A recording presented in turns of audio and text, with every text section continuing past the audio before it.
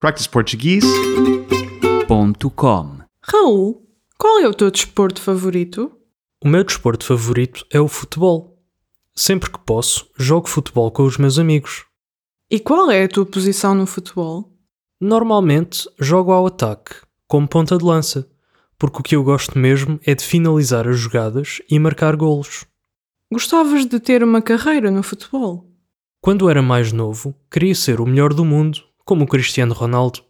Mas para isso é preciso muito trabalho e dedicação.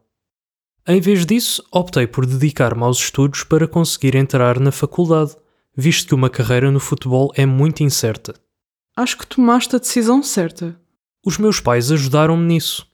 Graças a eles tenho uma visão muito realista das coisas. O futebol pode ser sempre um passatempo.